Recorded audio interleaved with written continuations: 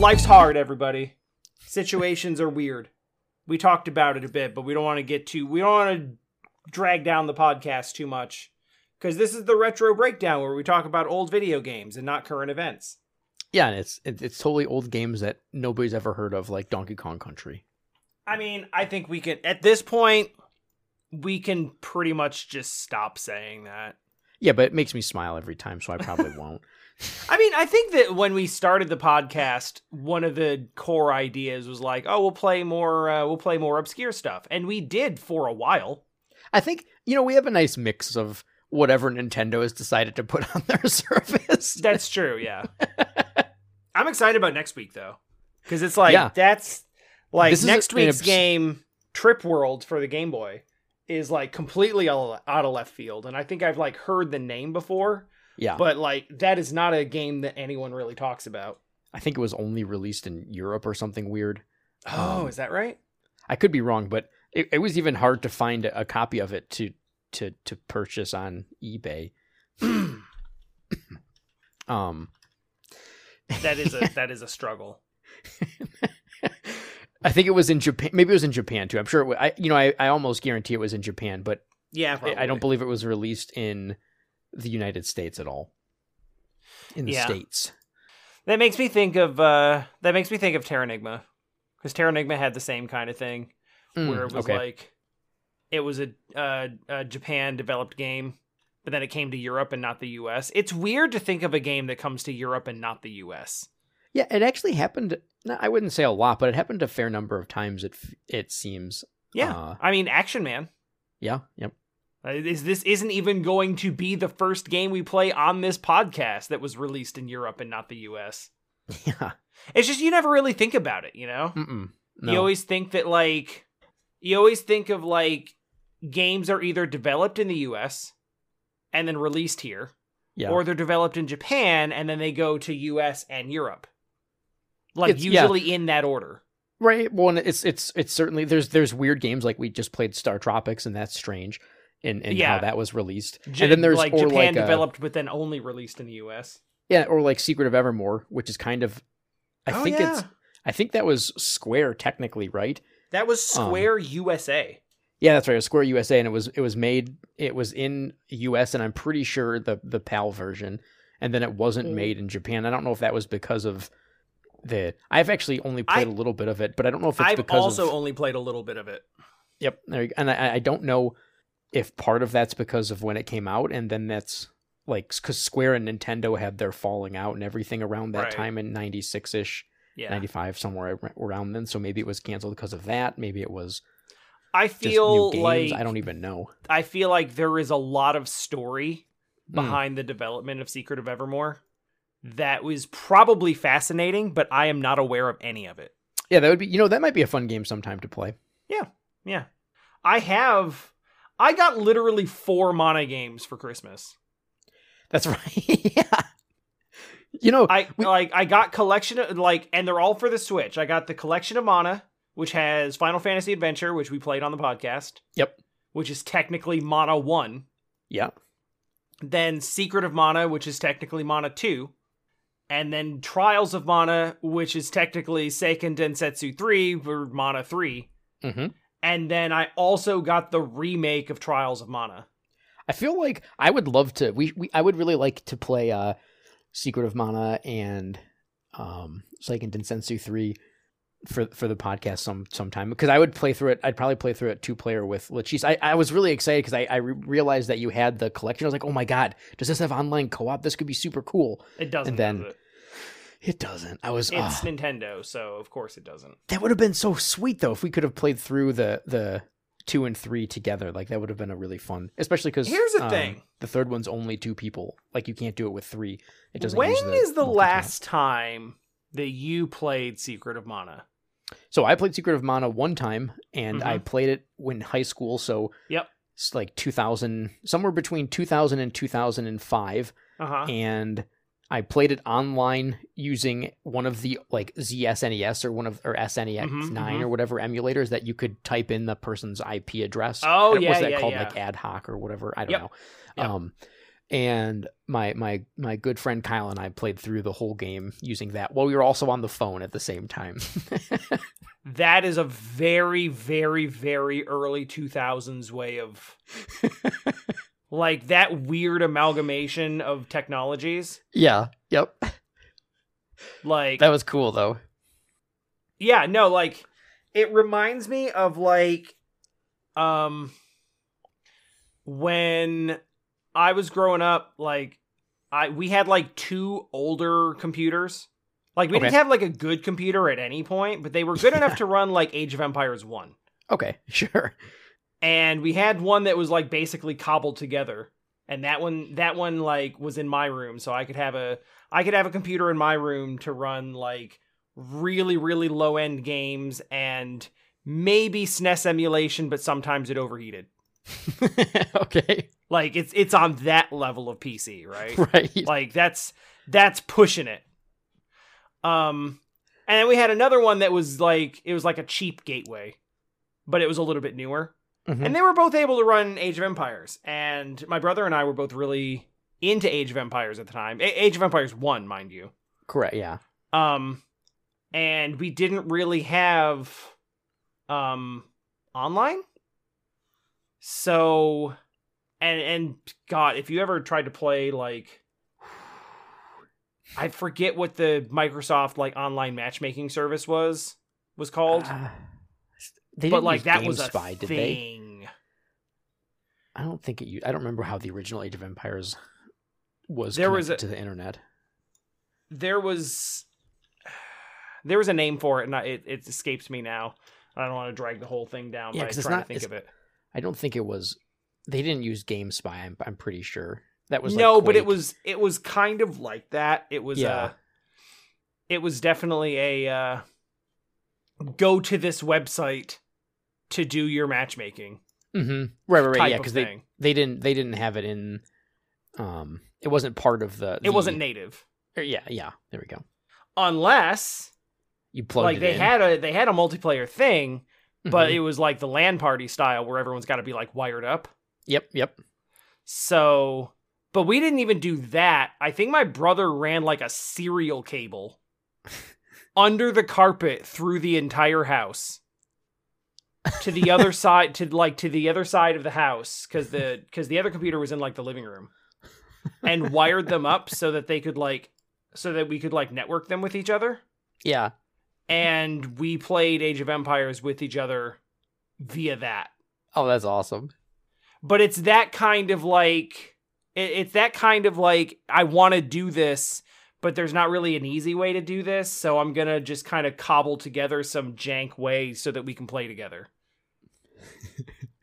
That's what that reminds me of. Yeah, no, that's exactly what it is. It's a fun memory for me. I actually remember more of that than I do of playing Secret of Mana. Also, I looked it up. I believe it was just called Microsoft Game Zone. Game Zone sounds Zone. Right. And then it was, at that point, The Zone, and it was abandoned in 2006 to play Age of Empires. Like most of their CD-ROM games stopped working in 2006 for that service. Yeah, that sounds about right. Game Zone sounds... Zone sounds right. They didn't know what to call it because it was Zone.com, then it was known as The Village, Internet Gaming Zone, MSN Gaming Zone, MSN Games, and now it's just MSN Games. I guess what they left it on. Now that nobody uses it anymore and no one cares, there's no reason to keep rebranding it. Apparently, it's still part of Xbox Game Studios. Is this actually alive still? Microsoft announced in July of 2019 it would be shutting the MSN Games down, shuttering. What is shuttering? I've never heard that term. It's just like, like shutters on a window. Yeah. Okay. That's what I was going to say. Where you like close them because the building is abandoned. Yeah. So they were just announcing it will be shut down. So now it is. Oh, in fact, it was officially shut down January 22nd of 2020. Oh. Right after they stopped support for Windows 7. Yeah, I guess that makes sense. Huh. Interesting. Well, that's a fun little internet. Sorry to all of you who were still using MSN Games a year ago. Yeah. Did you see that thing that was circulating the internet a few days ago where someone was like, "Oh, good, my 11-year ban to Yahoo Games chess is about to expire." No, I didn't. Someone had a screenshot of like your it was like your account is banned, and it's just like Yahoo Games chess from like, I guess it would be 2009, and it's like your Yahoo Games chess account is banned until you'll be able to access your account again on January 1st, 2021. Oh my god. And he's like, "Oh, good, I can finally get back into Yahoo Games chess." And then it's like, "Oh, it shut down 6 years ago." No. Damn it. Oh my god, that's awesome. So yeah. So it's been only a few days since we talked in our time. Literally 2. Has anything exciting happened gaming wise for you? Aside from playing Donkey Kong Country? Aside from playing Donkey Kong Country, yes. I'm almost done with Fire Emblem. Oh, that's right. Fire Emblem Shadow Dragon and the Blade of Light, which we both bought at the beginning of December, thinking it would be a cool podcast, which I think it still will be. Yeah, it just wasn't one to be streamed. Yeah. I tried to stream it, and I got through like 3 missions, and everyone pretty much agreed, like, "Oh god, this is boring." Yeah, that's fair. It's sad, but it's true. It's not to play. I mean, it's old. It's an old game that's old, and it's, you know. Yeah, we'll talk about the old game. It's staring at spreadsheets. From a streaming perspective, it was not good. Yeah, it would only be good to stream if you were If my channel was a Fire Emblem channel. Yeah, Fire Emblem or strategy RPG or something like that. Or if you were super into it, then maybe it would have been like if you had nostalgia or something like that. Sure. But it's if you're just kind of streaming it casually, you're sort of like, yeah, this is a little rough around the edges because it's, a freaking it's the first Fire Emblem. It's one of the early console strategy RPGs. It's there'll be a lot to talk about someday, but I'm only on mission 10, so we have a lot of time until that happens. We got some time. Mission 10 of 24, I do believe. Yeah, I was going to say, I think there is 20 something. I saw reference to a mission 24, but it didn't say that was the last mission. It just said like when I was looking up like character stuff. And, and there was a sentence that made reference to like someone who shows up in Mission 24. Yeah. And I was like, okay, I'm pretty sure that's the end. I now know that there is a Mission 24.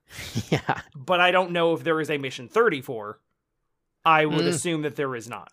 I think I looked up the number of missions because I was on like missions 4 or 5, and I was like, how many are there? Like, can I? That's a bad sign. Can I rush through this game, or is it like a game that I've got to think about? And I saw and I'm pretty sure there's 24, and I was kind of like, yeah, I'm gonna just chill.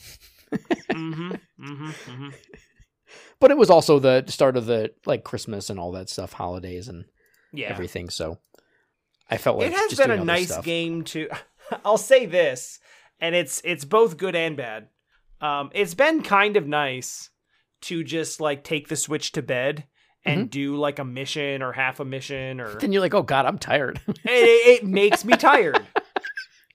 It tires me out, which, you know, that's genuinely not a good thing to say about a video game, I would say.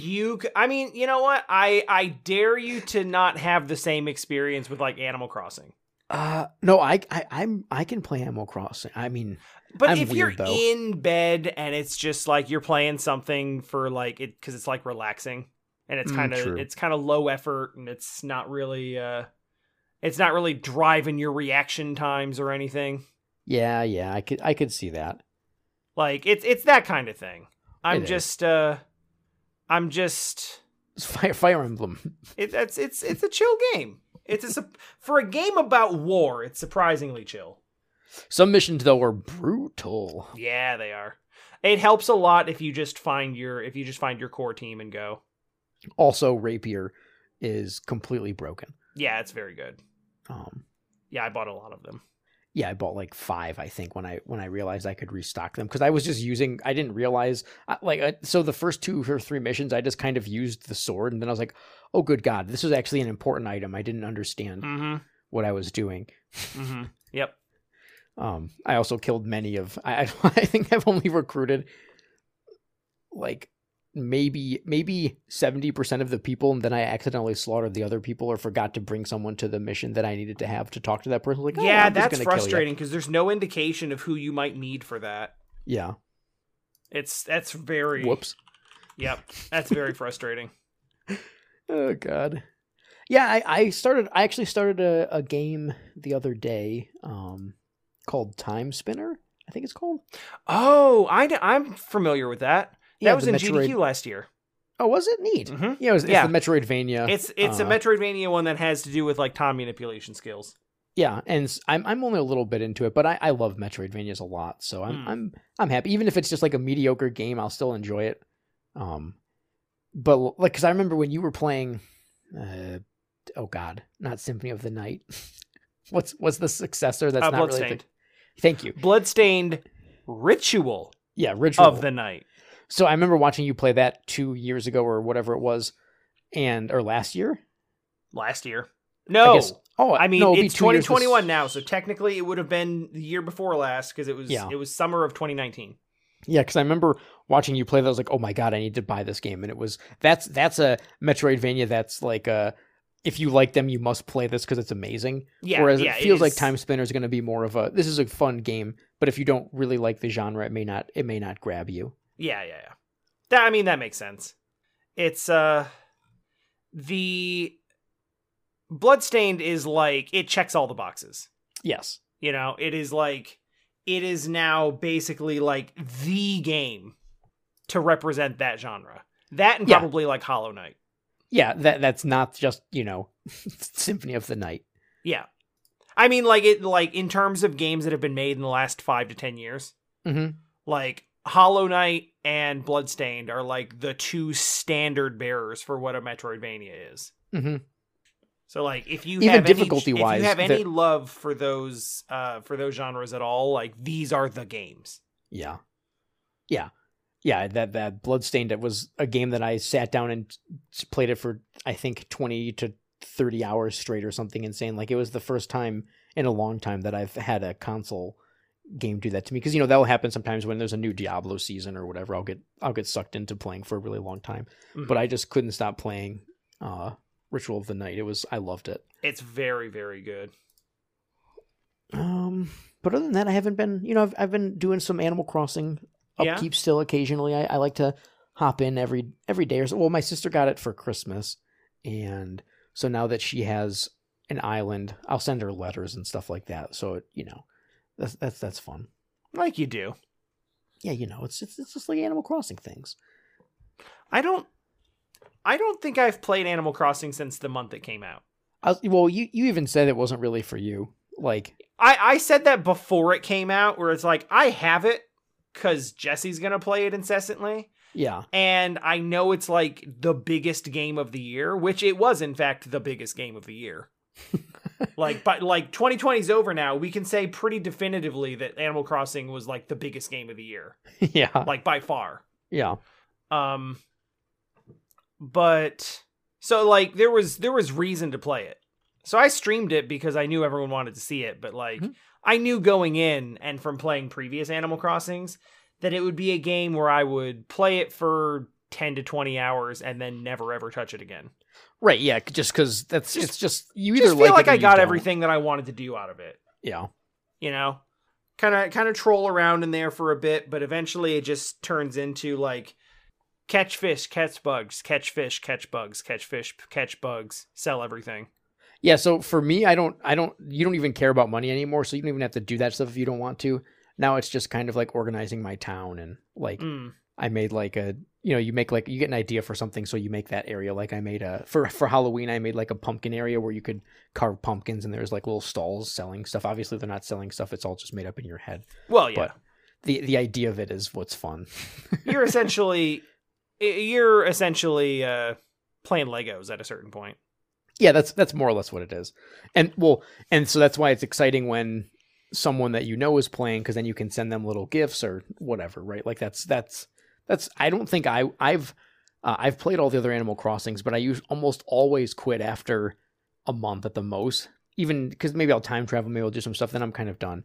But having Leticia to play it with all the time made it more fun, and the prospect of future updates, which everyone was mad about. But for me, I decided, I was like, it is kind of dumb, but at the same time, it's going to make me excited to look forward to the new updates, and I'm okay with it because they're not charging me anything. So that's I'm not mad. I'm not annoyed by that idea of kind of dragging everybody along just to get everybody to keep playing. Yeah. Especially if they're not charging you. If they were charging you for these updates, then that would suck, obviously. But that's a whole other story. Sure. Yeah, no, I've been very impressed by impressed isn't the right word. I was talking actually in my Discord yesterday about how like irrationally angry I get when a game asks me to pay for it more than one time. Yeah. And that applies to like MMOs with a monthly fee. That applies to games that put out like expansions every 6 to 12 months that cost like $30 to $40. And if you don't get the expansion, then you basically can't play anymore because everyone else has like moved past you. Any game that has that sort of feature to it where you're basically expected to just continue paying for it if you want to keep playing, makes me irrationally upset. Like extremely angry. And the fact that Animal Crossing has like made their boatload of money and is now paying it forward for like, hey, here comes more content. Yeah, everyone gets this content. Just be connected to the internet and you get this content. Everyone gets it. You don't have to pay for it. We want everyone playing the same game. Like, I appreciate that because I feel like it should be normal and it comes out as like special. I'm kind of torn on DLC. So for MMOs, I don't mind a monthly fee because there's a ton of server upkeep for MMOs, and there's like there's constant balancing and all that sort of thing. So I don't mind paying for an MMO but you don't like online MMOs. Well, see, anyways. There's a reason why I've not gotten into MMOs. And part of that is the biggest part of that, I would say, is just the fact that I don't have the wherewithal to keep playing a game for a long time. Right, yeah. Like, I need to bounce around and play different things. And I have found that 100 hours is pretty close to my cap of how long I will play something before I drop it and never look at it again. Yeah, you would barely even scratch an MMO with that kind of time. So it's stupid. It makes no sense if that's not your go-to, like if you don't like that at all. But for DLC, I despise the idea of the season pass. I hate that. I hate the fact that when they're releasing the game, they already have content down the road that they know they want to release, and they're going to give it to you cheaper if you buy it as a bundle. I think that's so annoying. I would rather them just not announce it and say, hey, we got DLC in 8 months that we couldn't get done. And if it's I guess it depends on the value you're getting. So when they released the Mario Kart DLC, I thought that was pretty reasonable because you got like a whole nother cup of races, and you got some new people and all this stuff, and it was $20, and it was like two different like you were going to get it twice over the next X amount of time. I'm okay with that. Like it didn't really bother me. Smash DLC Brothers kind of a different thing because I feel like you can continue to play the game and have the same experience without buying the DLC. But if you want more game, you can pay a little bit more, and it's basically like buying a partial sequel. Yeah. Like the fact that's fully optional. When you're playing an MMO and you're playing a monthly fee, that is pay or you don't get to play. And for a game like Destiny, where like you also have to buy there's no monthly fee, but there's expansions and new content that you have to pay for, that basically becomes the new like that becomes the new thing in the game where everyone is, and if you don't have it, then you're basically like not playing the same game as everyone else. That's almost the same thing. Oh, you're talking. Well, that's kind of a weird thing to complain about, though, because that'd be like being mad that there's a new Assassin's Creed, right? Because just because it's the World of Warcraft expansion, it's like buying a whole new game, or the Destiny expansion, and it's usually like a year or 2 years later. It's not. I mean, typically they're not like 6 months after the base game came out. I mean. Right? I haven't played Destiny in a long time, and I don't really care anymore. So it's just sort of the closest parallel that I have. But I remember Destiny Year One. Mm-hmm. There were, if I recall correctly, there were in the first year, there were 2 small pieces of DLC that were basically like mission packs. Okay. And they were like $20 a piece. And I think you could buy them together for like $30. Yeah, that's like the bundling thing. Yeah. And then within the first like 6 months. That's kind of sour. I don't like that. And then they did the Taken King, which was like the first big expansion that was the real completely DLC. Rebalanced the game. Yeah. And that was like $40. Yeah, so and that did make the game way, way better. So like I would say that it was worth it, except that in 1 year of playing Destiny, to be in the same game as everyone else and actually like up to date and playing the same game as the rest of the people you're playing with, mm-hmm. you have spent $130 on that game in 1 year. Yeah. Just to keep playing it. And it doesn't sit well with me. I guess it's weird because it depends on, so if you were to look at it as you bought both Assassin's Creed 1 year apart, you would have spent $120. Right? That is true. It's sort of, I think the value of online games, the value of those, it's really, really dependent upon you as a player. Like mm-hmm. So for instance, if you're playing Destiny and you've played 1,000 hours over that year or 2,000 hours True, or something yeah. wild, then spending that extra money in some cases may have actually saved you money. Because let's say you didn't buy 2 or 3 other games because you were buying whatever the mission pack was. That's you know true. I mean? If you're playing that game to the exclusion of all other games, mm-hmm. and that is what you are spending your money on for entertainment, then that actually does make a lot of sense. Because like you are probably getting more for your money than with like buying like 5 or 6 games that year. It's just so for instance, when I was playing WoW, it really has more to do with me and like, boy, I can't do this. Well, and some games it feels a little wild. Like, so for Pokemon, the new Pokemon, I was kind of shocked at how expensive the 2 expansion things were, like $30 a piece. Like that seemed really high. Yeah.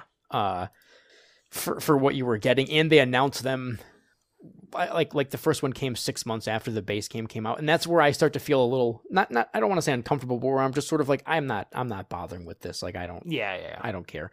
Now I liked how Breath of the Wild handled it because I didn't buy the expansion. I don't feel like I missed anything. I didn't care. Like I didn't want to play through the game on a harder mode, and it was neat to see like the motorcycle or whatever that Link could drive around on, but I didn't care, so I didn't buy it, and I think that's fine because then it's pretty much just, hey, do you want to buy this? Do you want to support it more? Or do you want more of this game? Then buy this. But if you don't care, the base game has more than enough content to keep you entertained and happy. You don't feel like you were missing out by not having that.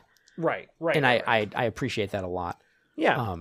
The one thing I thought was funny is this is kind of just talking about the cost of things and how it saves you money, was in college I was playing a ton of World of Warcraft, and some people were like, how can you possibly spend $15 a month to play this game? And I was like, well, the $15 a month I spend to play this game saves me from going out to the bar with you guys a couple times a week, so I've effectively saved hundreds of dollars.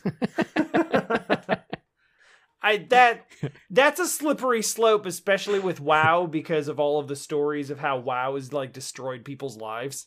Well, I guess, but that's specifically because of like pulling back away from your friends. Although I personally will never begrudge someone for staying in and playing video games instead of going out to the bar. That is my default state. So, well, some of them even played WoW with me, so it's not even like we weren't hanging out and doing stuff. I just chose not to go with them to the bar when they were doing that. It's funny how it's perspective can be important sometimes, because $15 a month, if you're thinking about it, if you don't play the game very much, or if you're buying every other game that also comes out, then it's sort of like, why am I paying for this? And that's what would happen is I'd be like, oh, I'm so sick of WoW, I'm done playing it for a while, so I just cancel the subscription for 6 months, right, and then go back to it. But yeah, and I think like when I say I get angry when a game asks me to pay for it multiple times, that I think is not so much an indictment on like these games are bad because they do this, so much as it is like that keeps me away from games that are structured that way. Sure. Because to me, spending, so $15 a month on World of Warcraft comes out to like $90 a year. Yeah. Which is a pittance if you really stack it up. Wait. No, that's incorrect. 10, 100, 120. So it's like 180. 80. Yeah. I did 6 months, not 12. Well, I didn't stop you. Still $180 a year for an entertainment expense is not a huge deal. No. But I am the type of person who finds much more enjoyment with, 3 or 4 different experiences, 3 or 4 different games, because okay, perfect example. Because I knew this would happen, and I said it when it came out. But how into Fall Guys was I when it came out? Yeah, it was. You were like, this is going to be my game. This is going to be my game. I'm going to play it all the time. I'm never going to get tired of it. Like, you haven't streamed it in a long time. I haven't played it. Like, Season 3 came out 4 weeks ago. Oh, wow. I have not played it. Like, I have played, what did I tell you was like my upper cap for like, this is about how long I can play a game before I get tired of it. Yeah, around 100. Okay, so I have 117 hours into Fall Guys. Yeah, now you're just like, and I am staring at it, and I'm like, I have no desire to play this. None. Yeah, and who maybe when like the because I'm sure there'll be some kind of expansion or buy 10 new maps or whatever it is. Maybe this will be the game that you say, hey, you know what? I really want to do that. Or maybe it's going to be like, nope, I'm out. No, Fall Guys is like all the updates are free. They do sell like DLC costumes and like microtransactions, so they do like for currency. It's like the Dota. Yeah, but like they do new seasons every 2 months where it's like new maps and new content, new cosmetics. Cosmetics make people a lot of money. Yeah, they sure do. Yeah, they sure do. But I mean, that's what I mean. Like, literally, there's like 8 new games in mini games in Fall Guys that I've not even played yet, and I don't care. Oh, okay. Yeah, I so just like you just hit it. You hit your cap, and you're happy. I hit the cap, and I'm just like I look at it. It's not that I don't like it, and that's the thing that really sucks. Is like I look at it as like, hey, Fall Guys is fun. Like, I really, really like Fall Guys. That's a cool game. I liked it a lot. But in my mind, it is past tense. I liked it a lot. And now it's over. And I'm done with it. And I'm not going to play it anymore. Like, it's been filed away as like a past experience that I'm not having anymore. Despite the fact that it's designed as a game you can just play forever. Well, but I don't have that in me. That even happens to you with games that you like a ton. Like Hades or something. Like Hades is such a weird one because I played that for like a year and a half while it was in early access. Right, that's what I mean. And then it came out and became popular, and I was like, I'm done with this. I've gotten everything out of it already. Which isn't even true. I've not even finished like the actual ending. That's what I mean. I have to clear like 3 or 4 more runs to actually get like credits. But I've played it so much for so long that I just can't even drag myself to do it. I'm getting scared because I'm up to like 70 or 80 hours in Yakuza, and I'm starting to feel it. Wow, 80 hours? I've done like every single bit of side content I can manage. Okay. Like 5 of those hours are just me sitting there playing Mahjong, if not more. Yeah, I know that's not but to be fair, that's not. Does that doesn't weigh on? It doesn't really count towards the. It doesn't really count towards the internal timer of how long I can play a game. Exactly. Yeah, because you would have just played it on like Nintendo's Clubhouse games or something. I actually found a new mobile app for which, God help me, has a gacha mechanic. A gacha mechanic in the gambling game. Yeah, that seems fine. It's honestly it's actually totally fine. Because I don't, for me, because I don't care. That's how it starts. No, I mean, because I don't care about the cosmetics. Yeah, that's what I'm saying. That's how it starts. There's different characters in the game. Yeah. You start with 2, and then there's different outfits for them, and then you can get different characters, and they're all gacha based. And I have yet to actually earn any of the currency, and I don't know how it works, and I don't want to, because I can just play Mahjong, and that's kind of the whole point. Right, that's what's fun.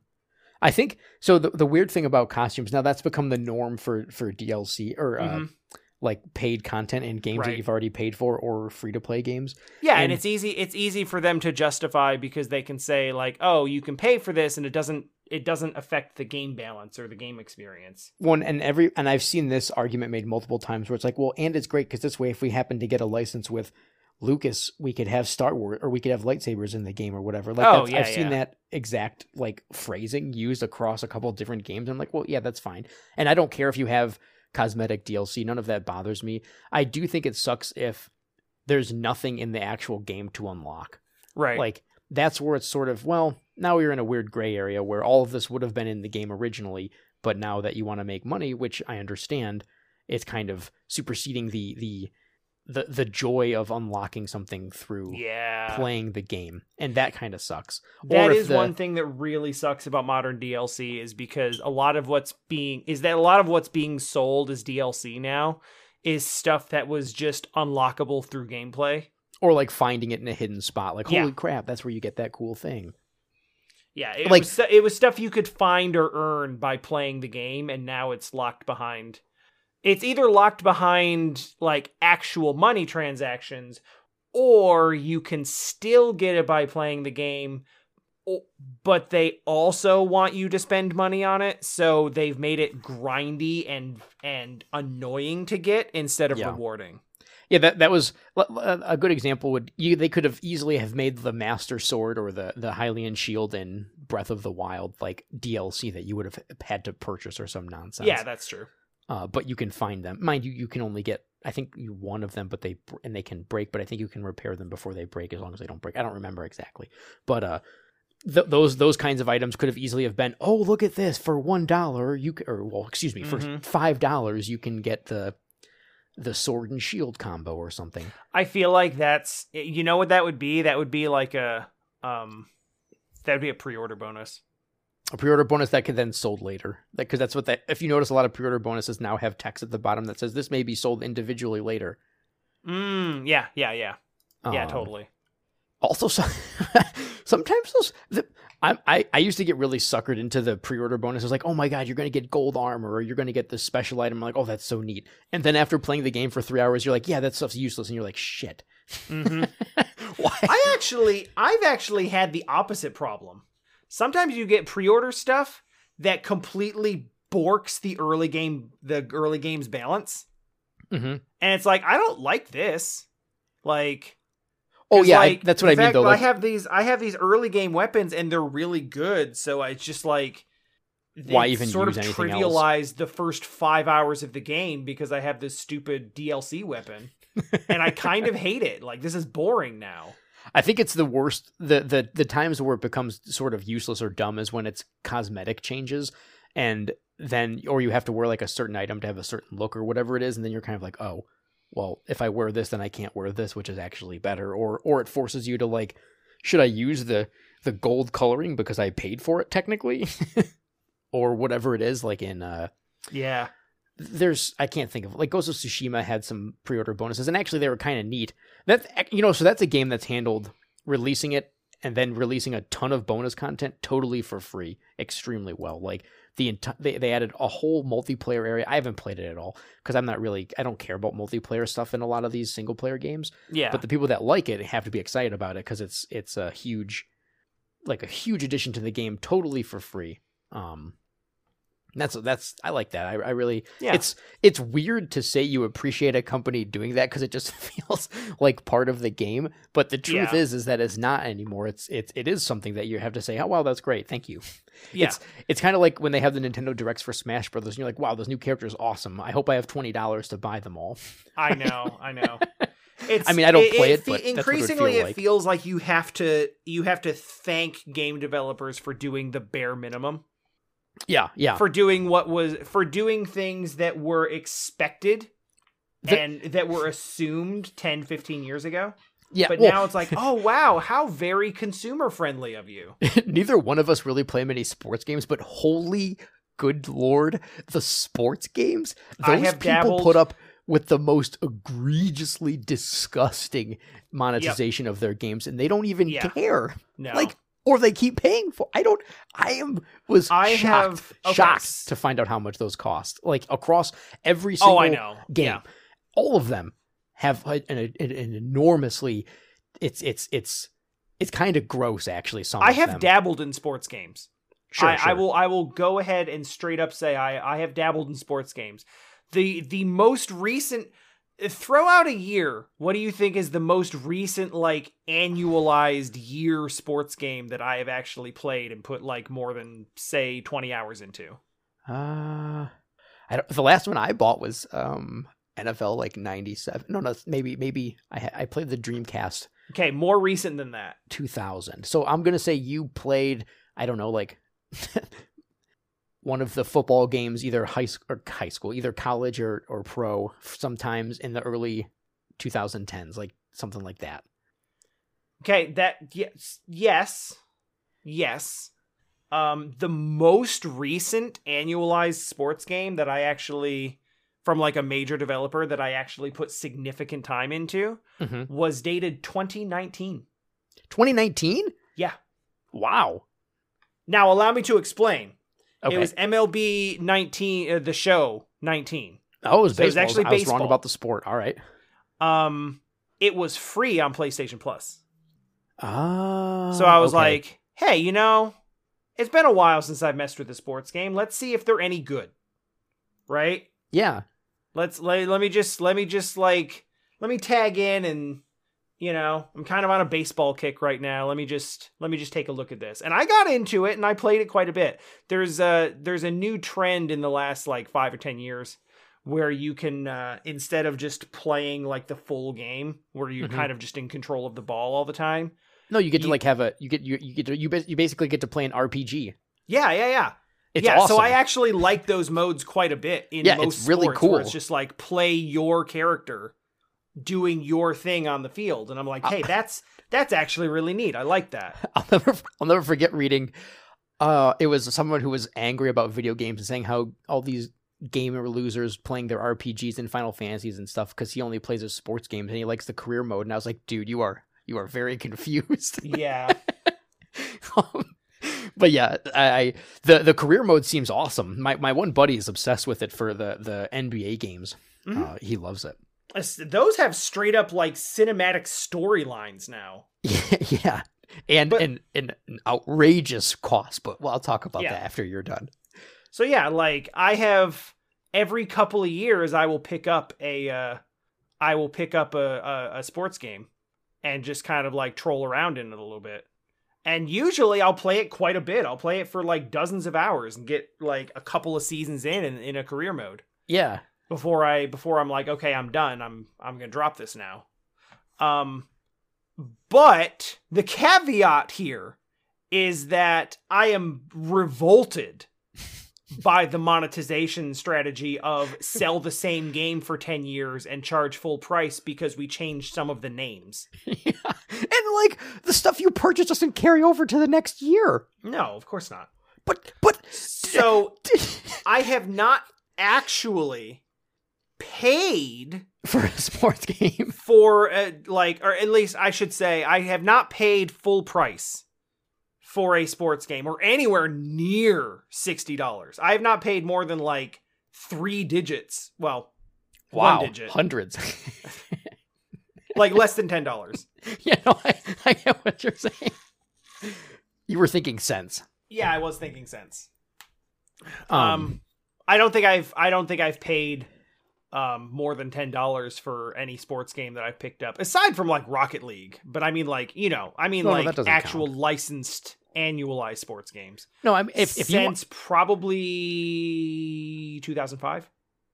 Okay, that's yeah. And that's even that one, time. I'm not sure, because I got Madden 2005 for Christmas, I want to say.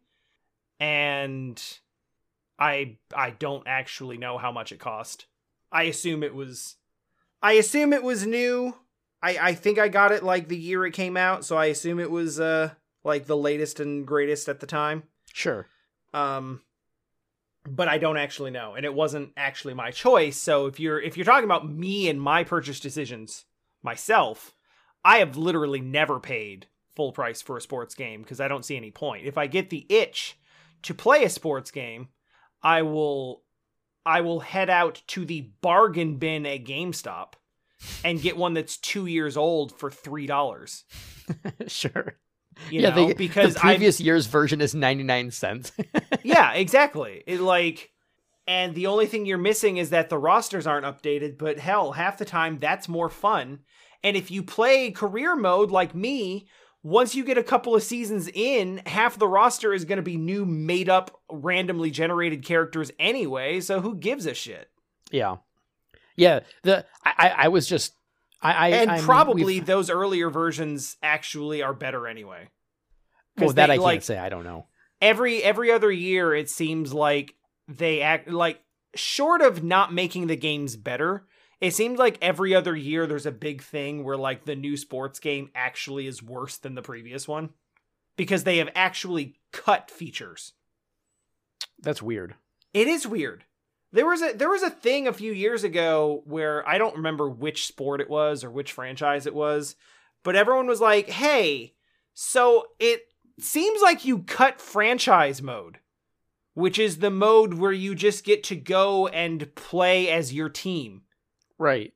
And like play through a season and like manage the roster and stuff, which is like the most basic mode of the game. It seems like we noticed that you cut franchise mode because you're trying to get everyone to do this pay to win online version of franchise mode. Yeah, there's like you could use franchise mode where you get up-to-date stats, like weekly stats or something, right? Mm-hmm. I think there was something like that where as the players actually played the games and their stats changed in real life, they updated their stats in the game, but that cost money. Actually, I will give them a minimal amount of credit here, if you can call it that, and say that is actually a feature that most sports games now have for free. Oh, okay. Those are like free, like weekly patches. Ah, gotcha. That's neat at least. I mean, where if you, but only during the year that it's one of the things that you get for buying the game in the year that it comes out. Right. That I can.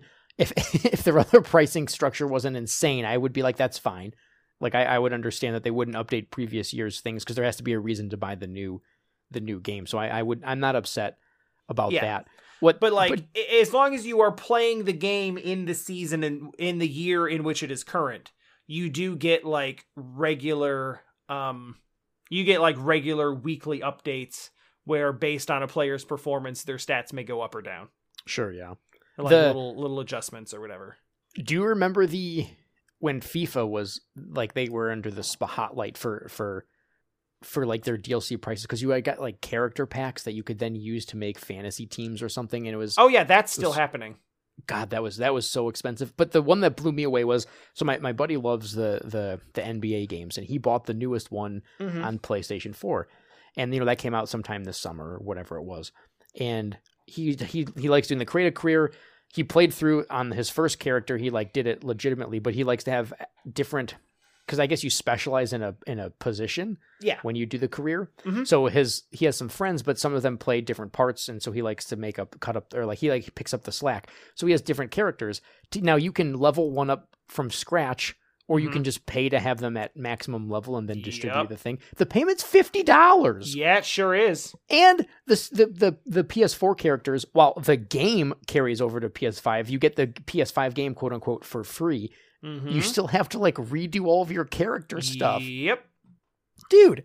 Yeah. I was like, what? We're talking hundreds of dollars. Like, I couldn't believe it. It is indefensibly disgusting. Wow, and I put that caveat on, like, every once in a while, I will admit I want to play a sports game. Sure. Like, I get the fun. itch Sports for are it. fun. You know, like I usually like more arcadey type sports, like if I mean, everyone loves NBA Jam. Right. That why or if they made a what's the Golf Story game? Those people, like, I feel like if they were talking Golf about Story's great. I mean, I hate real golf, but I love a video game golf that's not taking itself too seriously, like Golf Story. Golf Story's fantastic. Or any of the Mario sports games from yesteryear. I haven't played any of the recent ones, but I loved the old ones, like on 64 and a couple on GameCube. Did you see the speed run of Mario Golf Toadstool Tour for the GameCube? No, was it fun? It's really good. Like, dude is just like casually lining up and taking shots in like a quarter second. It's I would like that. And just like sinking birdies and everything. He is the speed run is basically he has to get first place in all 6 tournaments. Mm-hmm. And he crushes it so hard that part of the speed run is just to give up on one of the longer holes late in the, and just accept the maximum penalty because he's so far ahead that he can eat that and still win. I remember unlocking, like, you could unlock like Metal Mario and stuff. Oh yeah. In the 64. Man, that game was so cool. And I had the Game Boy Color one, which I loved. I actually like the Game Boy Color one more than the 64 one. And they can sync up Tour is actually really, really good. I never played the GameCube one. I played really the 64 and the Game Boy Color one so much that I was kind of golfed out when the next iterations came. And That's understandable. I loved, Mario Tennis was super fun. Mario Tennis Aces for the Switch is also really good. Okay, I did not buy that one. Because I had heard a lot of negative things about it, but then I didn't realize it. At the time, I didn't realize it was probably just like that weird grumpy fan base that's very vocal about a lot your and it seemed like that was the biggest complaint because the game very arcadey. Which, so it's more arcadey. For your purists is not really what they want. Okay. But I will say this, do not make sure you're not conflating criticism of the Wii U Mario Tennis, which is actual garbage. No, it was definitely the Switch one, because that's why Switch. That's why I didn't buy Aces. It's because I just heard a lot of people complaining that it was too simplified to be fun, is what I had heard. Yeah, I don't think that's necessarily true. Although, like, it is simplified, but more so than like a simulation. Sure, right? There's still stuff. I mean, I'm not a tennis savant, so like I don't know what people are looking for, but I had fun with it.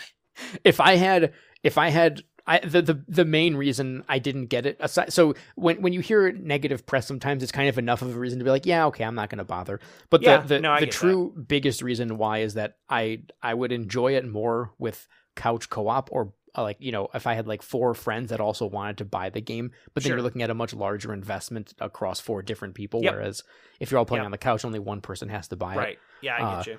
So if I had people in my city that wanted to play it, then it would have been like, this is a no-brainer. Yeah. Let's buy it because this would be really fun for a few hours, Yeah, because it is an ideal game for like pop it in when your friends are over, so everyone can play together and just fool around. Yeah, it's got that Mario Party energy. Because that's what it felt like it was going for, and since I don't have that, that's not really an option for me. Like Lachise and I could play it, but that only is fun for so long. It's kind of like for me, those games are sort of it's sort of like a Mario Party fun, where it's everyone's together, sort of all goofing around.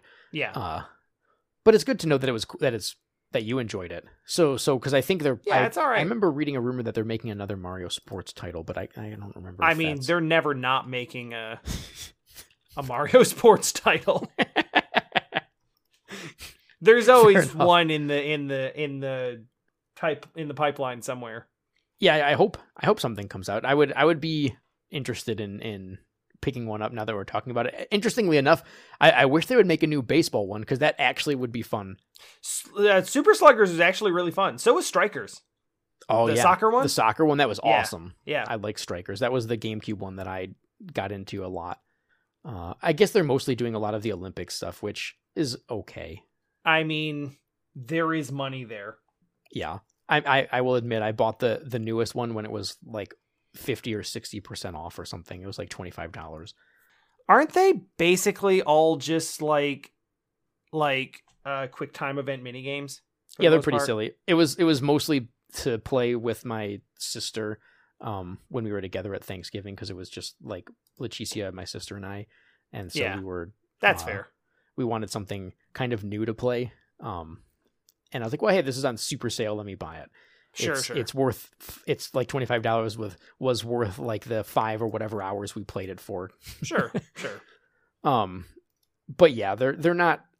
It's really mediocre. I would say wholeheartedly, if I was not in a setting where I was playing it with my sister, I would not have bought it. Like, I feel like there's a certain classification of games like that where they are completely mediocre, simple, not difficult 6 out of 10 video games, and there is absolutely no inclination whatsoever to make it any different.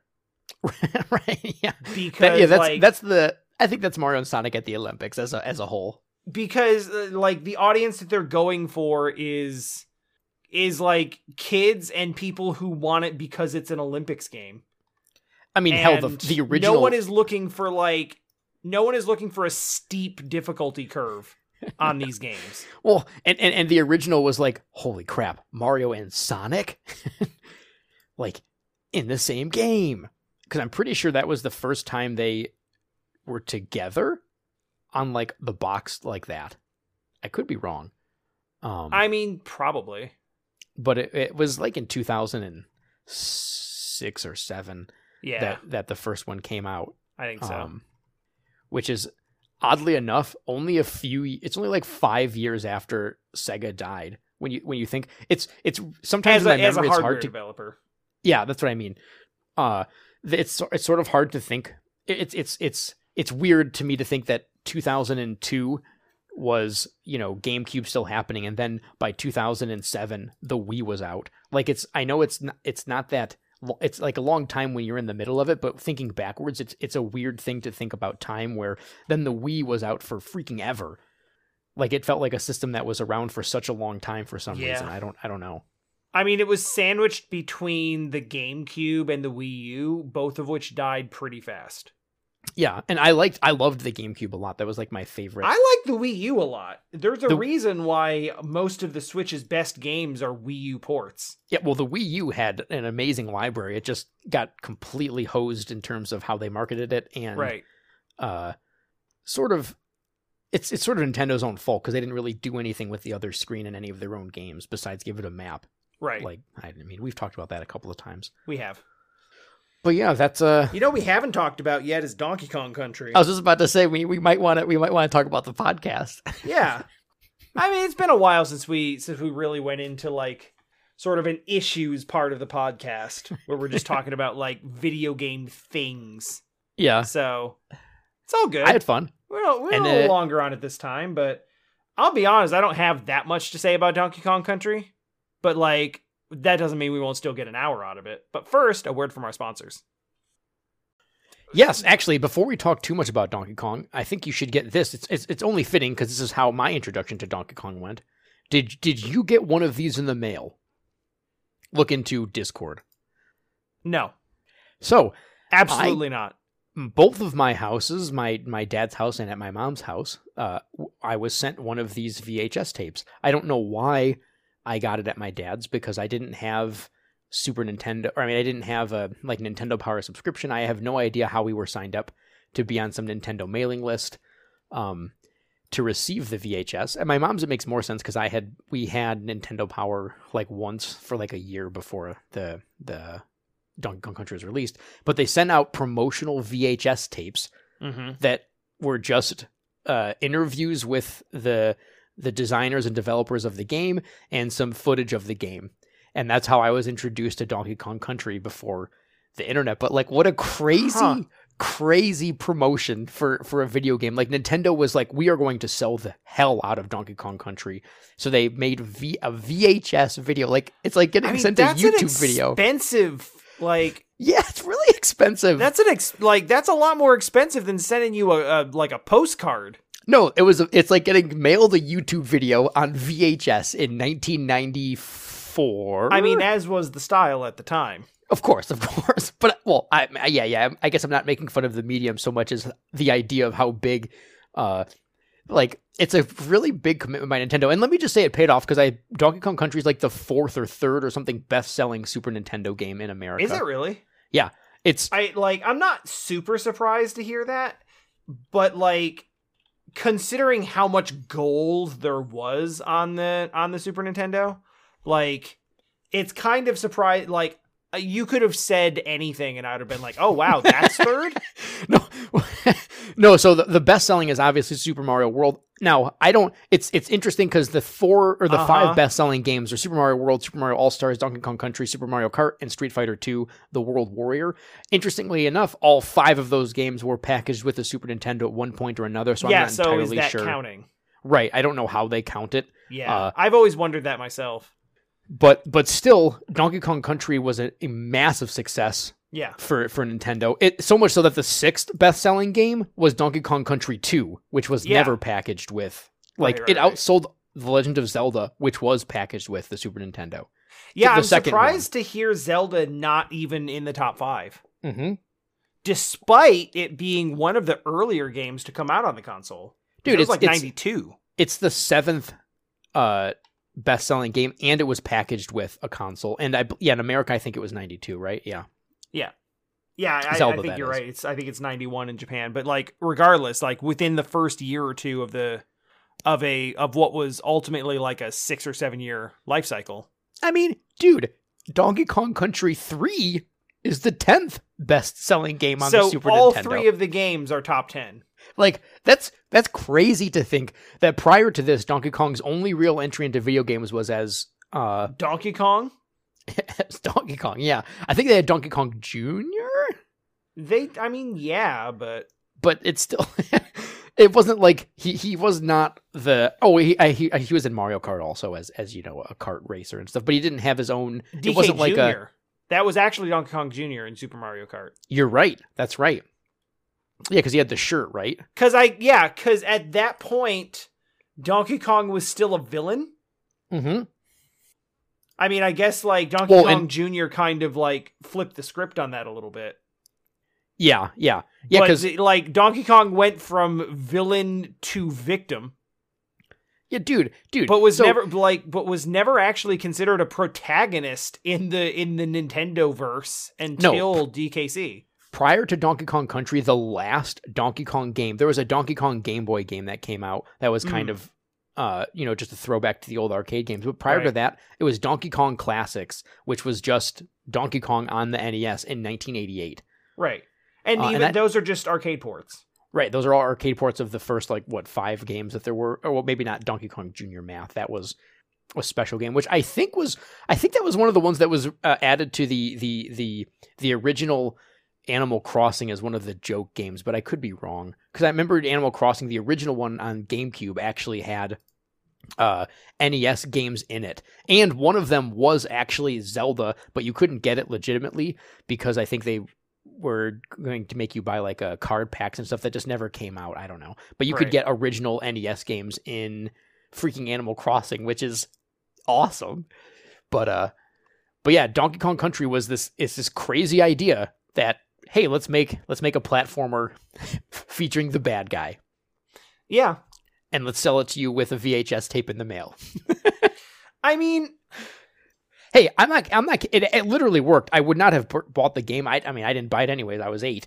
Like well, yeah, of course. My dad and I, we watched the VHS. I was like, Dad, this looks so cool. Can I get this for Christmas? And he was like, well, maybe we'll talk about it, because the game was coming out in November. So right around that, that hype. This is like some early hype cycle stuff, like a VHS for Donkey Kong Country. I mean, like, I think that's probably why it was so effective, because if you got promotional material in the mail now to promote a video game, you would probably throw it directly in the garbage, and then just, if you were even mildly interested, you would just go Google it. Yeah. I mean, I will admit, if a company sells me a VHS in the mail in 2021, I will buy their video game just because they sent me a VHS. Just anyone listening to this, if you want a surefire way to get me to purchase something, send me a VHS, because it's hilarious. But Donkey Kong was this kind of revolutionary game, right? Like, not in a lot of ways, not in terms of the gameplay so much, but just in terms of the graphics. Like, they were freaking incredible looking for the Super Nintendo. The visuals are, even now, unlike anything else in that console generation. Yeah, and what was cool was it was such a big deal, actually, that in the back of the instruction manual, they make a point of just saying how the way that the graphics were designed was using these graphic workstations that were also used in movies like Jurassic Park and Terminator 2. Yeah. Like, the way that they made these models and then put them in the Super Nintendo was a huge selling point of the game, because it's one of the first times for me as a kid that I remember thinking, wow, this looks really cool. Like, it looks so different than anything else I've ever seen before. Yeah, it does not. It's weird because, like, looking back on, sort of the heyday of Rareware, this is not a company that is particularly well known for, like, graphical leaps. No. Like, they're beloved for different reasons. They're beloved for, like, quirky characters and for like a sort of cheeky sense of humor and good music. Yep. Yeah, Rare prior to Donkey Kong Country, I would say that it was maybe I knew the name Rare after Donkey Kong Country. Prior to that, I didn't at all. And they had made games that I'd like they made they were part of Battletoads. Yeah, Battletoads, yeah. And I played, I mean, this is silly, but I had the what was it, Sesame Street, like, ABC games, which was made by them. I remember playing it. So they made a bunch of random stuff, but after Donkey Kong Country, after its massive success, they made that, and they had the VHS also had a stinger for, like, dude, there was a stinger in it for Killer Instinct. Oh, yeah. So the Donkey Kong Country too. I would say that Donkey Kong Country is probably right around. I'm not saying it's like the start of it, but it definitely, like, tracks around the beginning of, like, this is when Rareware became, like, a top tier developer. I think this is around the time that Nintendo decided, hey, this is, like, it's time for you to become part of us for real. Like, it's also one of the first that I can think of. It's probably one of the first instances of them outsourcing an intellectual property to a different developer. Oh yeah, totally. I mean, to put it into perspective, they had made games for Nintendo previously, like with Battletoads and things, but it wasn't by Nintendo, right? They had worked with, I think they had made, I want to say they made something with Nintendo, but it was like one of their racing games or something on the Game Boy, like Super RC or something like that. But it wasn't anything that, unless you played it, you don't remember it. It's, you know what I mean? Well, and it's not, it is not something that involves, like, their big IPs. Right. Like, in the 90s, you got to remember, this is like the early to mid 90s when all this is going on. Donkey Kong is not, like, at this point, Donkey Kong is not like a top tier Nintendo character. And in fact, Nintendo's, like, stable of properties isn't even really, like, it's not what it is nothing. now. It's literally Donkey Kong as Donkey Kong was actually nothing, because, like you said, it was Donkey Kong Jr. and Mario Kart. Right. But it is significant to the company because Donkey Kong is, like, sort of the jumping off point for Nintendo as a video game developer. Sure. I mean, they had, like, Game & Watches and stuff before, but Yeah, but it still played a huge part in who they became, was partially because of Donkey Kong as a character. So the idea of like handing on, like, think about how insular and how protected Nintendo even is still now, but even more so was as a company under Yamauchi in the 90s. Mm-hmm. Like, that man was a tyrant. That dude was not letting people... That man did not let anyone do anything with anything.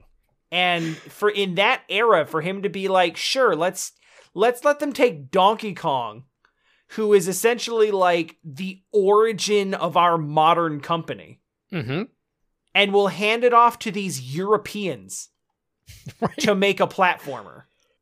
That's also pushing the console in terms of like graphical, like it's not just like, you know, your typical side-scrolling platform. I mean, it is in terms of gameplay, but the way that they were marketing it with looks and everything like that. Well, I think the fact that it was so graphically impressive is probably, and I don't know the inside story of this development. Sometimes we come in equipped with like some big facts about like, I would love to know more about how that actually came to be, where they came into working with it. But I would guess that Rare came in and was like, "Look what we got," and they had a render of Donkey Kong in this engine. Yeah, and Nintendo of Japan was like, "Holy shit!" Yeah, okay, go. Oh, okay. This is interesting. So Donkey Kong Country, it actually had 18 months of development time, which is pretty huge. Right. And I guess it was that's a lot for that era, but like considering what it is, it actually checks out. Okay, so apparently at the time it had the most man hours ever invested in a video game. Something it says at the time 22 years worth of time was put into those 18 months. I mean, I'm sorry that those people didn't get to see their family, but you that kind of sucks. Yes, but no. Like yeah. But at the same time, like over the course of 18 months, it was 12 people, 12-person team roughly. Video game crunch is so much worse than that now. Speaking of crunch, I did see a funny image of somebody talking about how amazing the rock physics were in I think Uncharted 4. And somebody was like, yeah, that's neat, but maybe it was better if people got to go home by 5 and the rocks just kind of fell off the cliff. Mm-hmm. Yeah.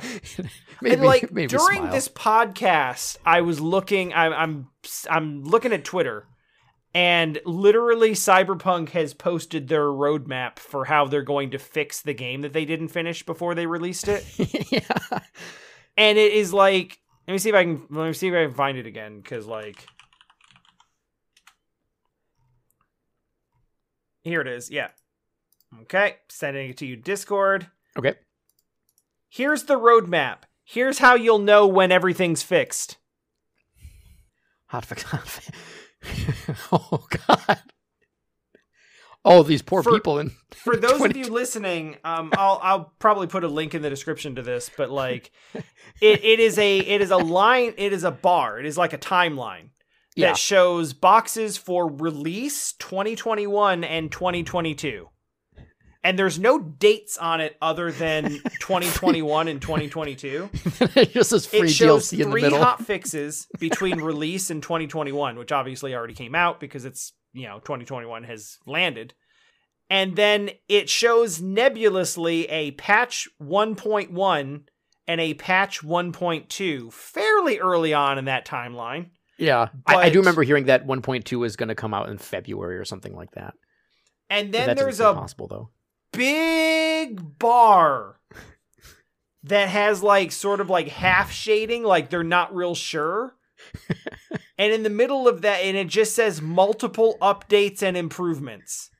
And within that is a marker that says free DLCs. And the other one says free next gen console update. The only way this timeline could be better, this roadmap, is if they just put a question mark at the end of 2022. I mean, they have effectively done that. Yeah, I know. They've done it without admitting to having done it. Now, I will say, in their defense, that they have, on the tweet that I the tweet that I posted that from, they also linked out to a blog post where they actually go into what this all means in more detail. Mm-hmm. And so I assume there are more details. I don't care about Cyberpunk, so I'm not going to look at it or read it. It's more of just the idea that there's probably a lot of crunch coming up for these folks. But it is first of all, the iconography of this timeline is meaningless. Right. That, like, if I were to sum up this image in a sentence, it's, we're gonna fix stuff at some point in the next 50 weeks. And there will be some DLC. Like, it says nothing. It says there will be 2 patches and some DLC and some updates before 2022. Right. And, like, you don't need a timeline chart for that. Like, that's not necessary. But also, like, pretty sure Cyberpunk developers put in 22 years of man hours into the game just between one delayed launch date and the next. Yeah. Well, there's way more. Yeah, admittedly, 500 people working on it instead of 12. Yeah. Like, 12 people putting 22 years of man hours into it that's rough. That's a lot. Yeah. You want to know something funny about during the development of Donkey Kong Country was that they were using all these new pieces of hardware, like those supercomputers that were, for movies. And I guess it was pulling so much energy that they're like the warehouse or where they were doing all of the work kept losing power. And the electric company was like, what is happening over there? Like, what are you guys doing to require this much energy? And they had like special air conditioning units and stuff because the machines were just so massive. Oh, I love that. Man, that's fun. And good old mid-90s computing, right? Yeah. Well, I believe the old thing about there being a bug in the system was that there was literally a bug in the main, like the server farm or like the computer itself. Like, it could have had like a literal bug. You mean like a physical, like, insect? Yes. Oh, cool. I do believe that's where that term came from. I could be wrong, but I think that then they just kind of kept it as it meant that there was a literal bug in the computer. That's interesting. I've never really looked into where that idiom actually comes from, but I'm pretty sure. But maybe that's just a tale that gets told now. Who knows? And you know what I mean? That was maybe it was a trapped moth. Yeah, that's what I thought. I was going to say I think it was a moth actually. Excellent. Yeah, so that was the first bug being found, was literally a bug. And that's why the computer wasn't working. And of course, scientists being scientists, they're like, hey, that's funny. Yeah, let's just hold on to that. And we'll just make it real. Right, exactly. And so keeping in this line of thought before we get into the actual game itself, I just wanted to take a moment and say the best part of Donkey Kong Country, aside from the way it looks, is the freaking music. Yep. The music in Donkey Kong Country, which you heard of some of when you were first popping in to the podcast. It's so good. I need to figure out what I'm going to use because there's so much to. I will let you pick. From. You can even put some music on right now if you. Maybe you know what? Maybe we could have the nice aquatic theme going while we're chatting just a little bit, because that sounds like nice music for this part of the podcast potentially if we wanted to have it. But all right, I was probably going to use that as the ending, but like there's so much good music to use. Do whatever you want. What I just love about the music for Donkey Kong Country is when they asked Mr. David Wise to compose the soundtrack, he was just a freelance musician. Like, yeah, he was just like making some stuff, and they're like, yeah, those will probably be replaced later. But then they're like, hey, you want a full-time job at Rare? Like, he's done a lot for like. I think he's done a lot for them over time. Like, he's worked with them on multiple games, and yeah, he had. Who like. This is a lot more obvious to me now, being someone who has been basically doing freelance work for like 5 years now. Mm-hmm. Like, you can be freelance, but still be basically working with the same company over and over. Right. No, he was freelance, and he did a lot of. I mean, he did a ton of music for a lot of games, and I believe most of them were Rare games. Yeah. But Donkey Kong Country music. Just think about that for a minute, right? Like. he's doing freelance. He's worked with them for close to 6 years, a bunch across a lot of things. Then they hear Donkey Kong Country music. They're like, what are we doing? Hire this man immediately. Put him on our payroll. I mean, but did they though? Did they actually hire him? Because like they offered him a full-time position. That's all I know is that they did offer him full-time. Okay, yeah. Oh, and I mean, they probably made enough money from Donkey Kong Country where they could actually afford to do that. Mm-hmm. Also, because like I know in a lot of cases, like I've talked with and worked with enough indie developers now to know that like it's usually this tiny core group of people that are just working on the game.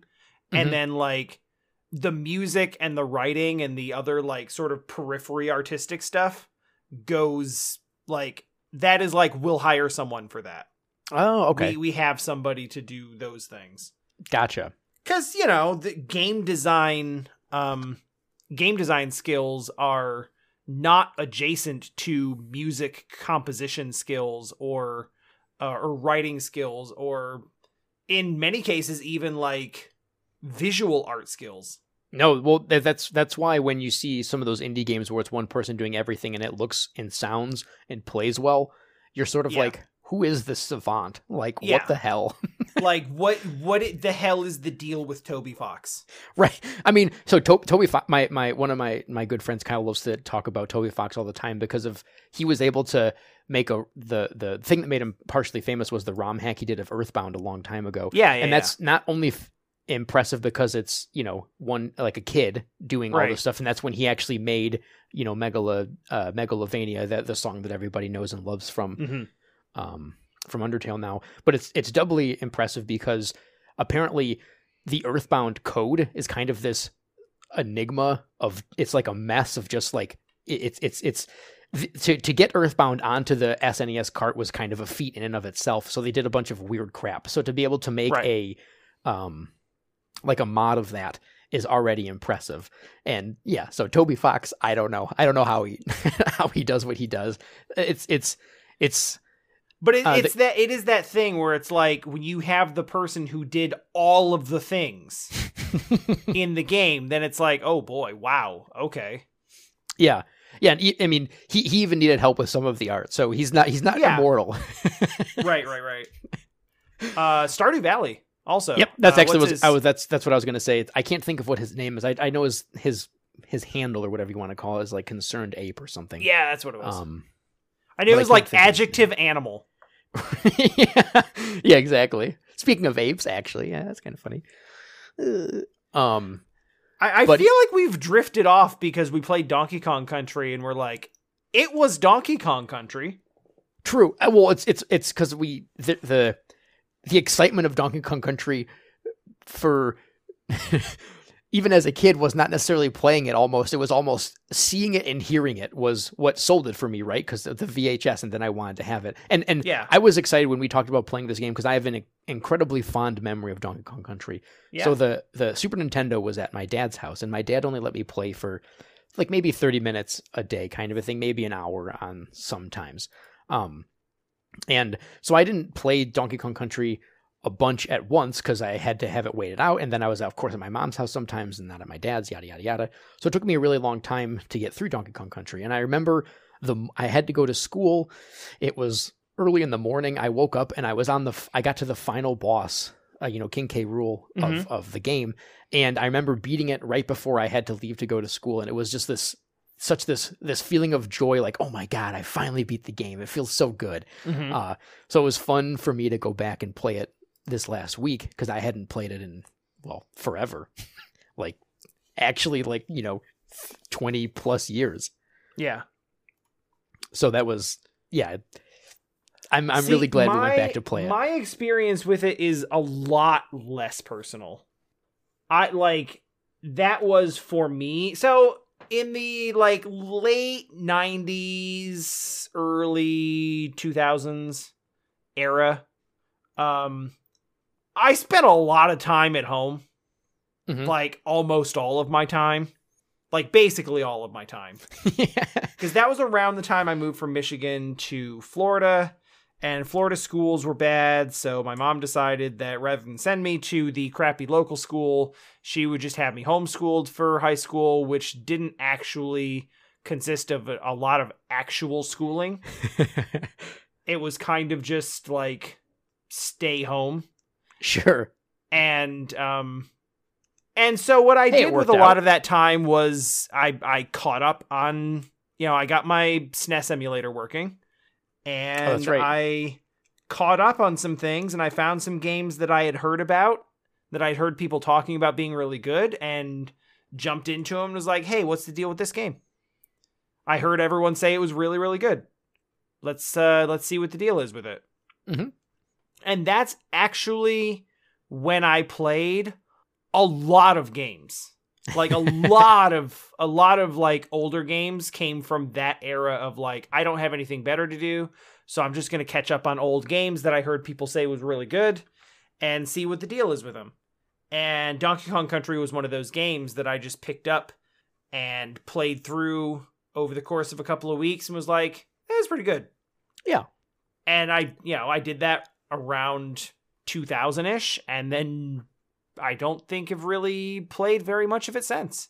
Well, it's funny because I have a super fond memory of Donkey Kong Country as a kid, but I ended up playing.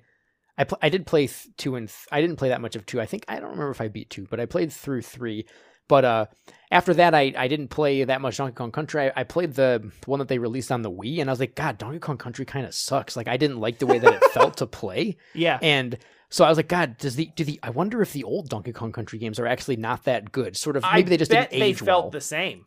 Well, I don't know. I hadn't played a Donkey Kong Country game in so long, and I didn't bother to go back and play it. I was just curious. I wonder. But having played the newer ones, did you go back and play Donkey Kong Country and find that it felt similar? Well, so the thing for the Wii one that I didn't like was there was this weird thing where you had to stop and like pick up dandelions and stuff, and it kind of was awkward. And there was some they kind of played more with the way that the jumps, the motion of the character felt weirder to me in my memory. Now, mind you, I had played the Wii one whenever that one came out, and then now we just played this Super Nintendo one again, and I don't know. It's really hard for me to judge. Like, I'd really like to play the what's it called, Country Freeze or Freeze something, Tropical Freeze. Tropical Freeze. I'd like to play that now and see how I feel. Yeah, because there's Donkey Kong Country Returns, and then there's Donkey Kong Country Tropical Freeze, which is essentially Donkey Kong Country Returns 2. Yeah, and it's the re-release of the Switch. Or the Wii U version. The Wii U version. Because it sounds like we're about to say Donkey Kong Country is just the greatest game ever. But to be honest, some of the I don't know if it's the motion in the game. It feels awkward sometimes. Like, it sometimes feels like you're going to slide off edges and things. It's sort of weird, the how it catches when you're doing jumps and stuff. I don't know how to capture what I'm trying to say, but there's a few moments in the game where you're like, wow, this doesn't feel like it's playing quite right. Yeah. It's just like there is some quirkiness in the way that it controls. And I think that enjoying the game has a lot of momentum. Yeah. Like, just the general controls of it. Even it does going fast better than Sonic. Are you saying that because I said that during the stream? I had thought about it prior to you say saying that during it. The stream. I know. But when you said that, I was like, yep, that's what when I was playing it, I was like, man, this game feels so much better to go fast in than games that are supposed to be games that you go fast in. So I did not link it to Sonic, but that's what I was thinking. I mean, it does similar things. Like, some of the barrel segments where it's just firing you from like barrel, like the auto fire ones. Yeah. And it's just like bam, bam, bam, bam, bam, bam, bam, and you're getting like bananas the whole way. And it feels really good sometimes. Yeah, it does. And like the last one will like bounce you off of an enemy, and then you're just kind of like slide to a stop on the next platform, but you can also just keep going. Yeah, yep. Yeah, like the speed run of this game I've never actually watched it, but you had mentioned that there was one recently in the last the one that ended like a month ago, the GDQ. That it was just last week. And it was it's fantastic. Like awesome. It's one of the best speedrun races I've ever seen, because it's two people playing it side by side and they are like in sync. It's like a 45-minute race. Mm-hmm. They are like in the same room, almost like frame for frame tied for like 40 minutes out of the 45 minutes. And usually what happens in a race like that is someone makes an early mistake and then like, yeah, they're playing catch up, hoping the other person messes up or something like that. Right. But as long as the other person doesn't make like an equally big mistake, the race is basically over like 5 minutes in. Yeah. Yeah. So it's weird watching races like that when something's like super optimized. Mm-hmm. Because if someone makes a mistake early in the run, they're basically like, there's no catching up after that point. Especially if it's only two people. Right. But this one was like, there were small mistakes made here and there, but like there's very little RNG in Donkey Kong Country. Yeah. But like one of the only bits of RNG in the game is when you fight Neki, the vulture. Yep. The one that spits like walnuts at you. The coconut things, yeah. Yeah. The like where that person appear where he spawns, whether he spawns higher or lower. You make up like a few frames if he shows up lower on the last hit. Sure, because that makes sense. He has shorter he doesn't have to fall. Yeah. Yeah.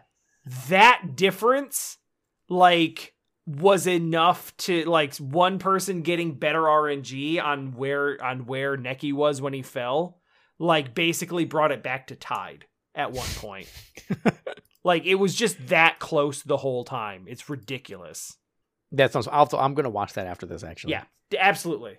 Like I would say that if you only watch one run from AGDQ 2021, watch that or Yoshi's Island. Yeah, Yoshi's Island was if you want to be nervous for an hour, like or two.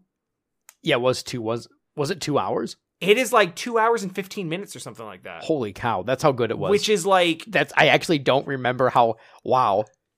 Which is stressful to me because the level of precision that he showed in every stage for over 2 hours straight with like practically no mistakes is just like, that's not real.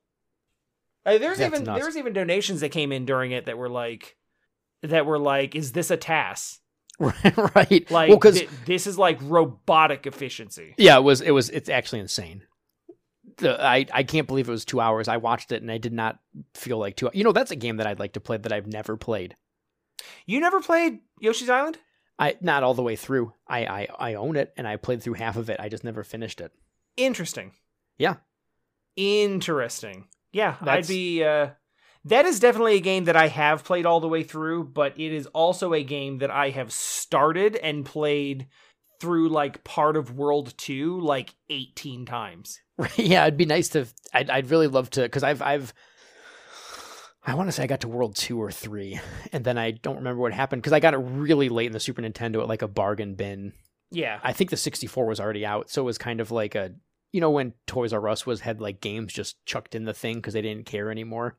It was like a just a metal bin. That's where I got Super Mario RPG and I was actually just gonna say I also got Super Mario RPG in an EB Games bargain bin for like. See, they should have sent a VHS tape for the game.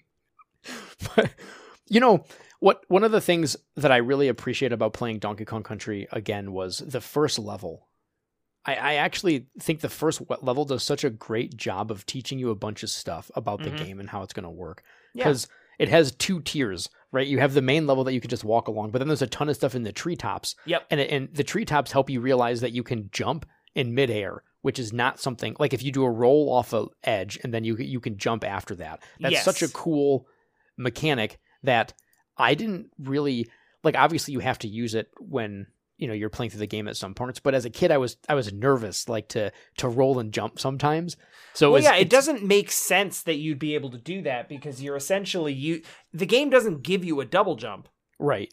So like it's one thing if the game establishes that you have a double jump, which like Super Ghouls and Ghosts does in the very first section of the game. The very first thing you run into is a rock pillar that you can't jump over unless you double jump. Mm-hmm. So, like, established within the first 10 seconds, there's a double jump, you have to use it. Yeah. Yep. Donkey Kong Country doesn't really do that, and the idea of, like, you don't have a double jump, but you do have a midair jump that is situational specifically to when you roll or cartwheel off of a ledge. Yeah, and that's interesting too because of how the two different characters play, right? Like Donkey Kong's roll, Diddy Kong's cartwheel makes him go a lot faster and further. A lot faster. And I like that they even had the enemies that only Donkey Kong can kill, the clumps.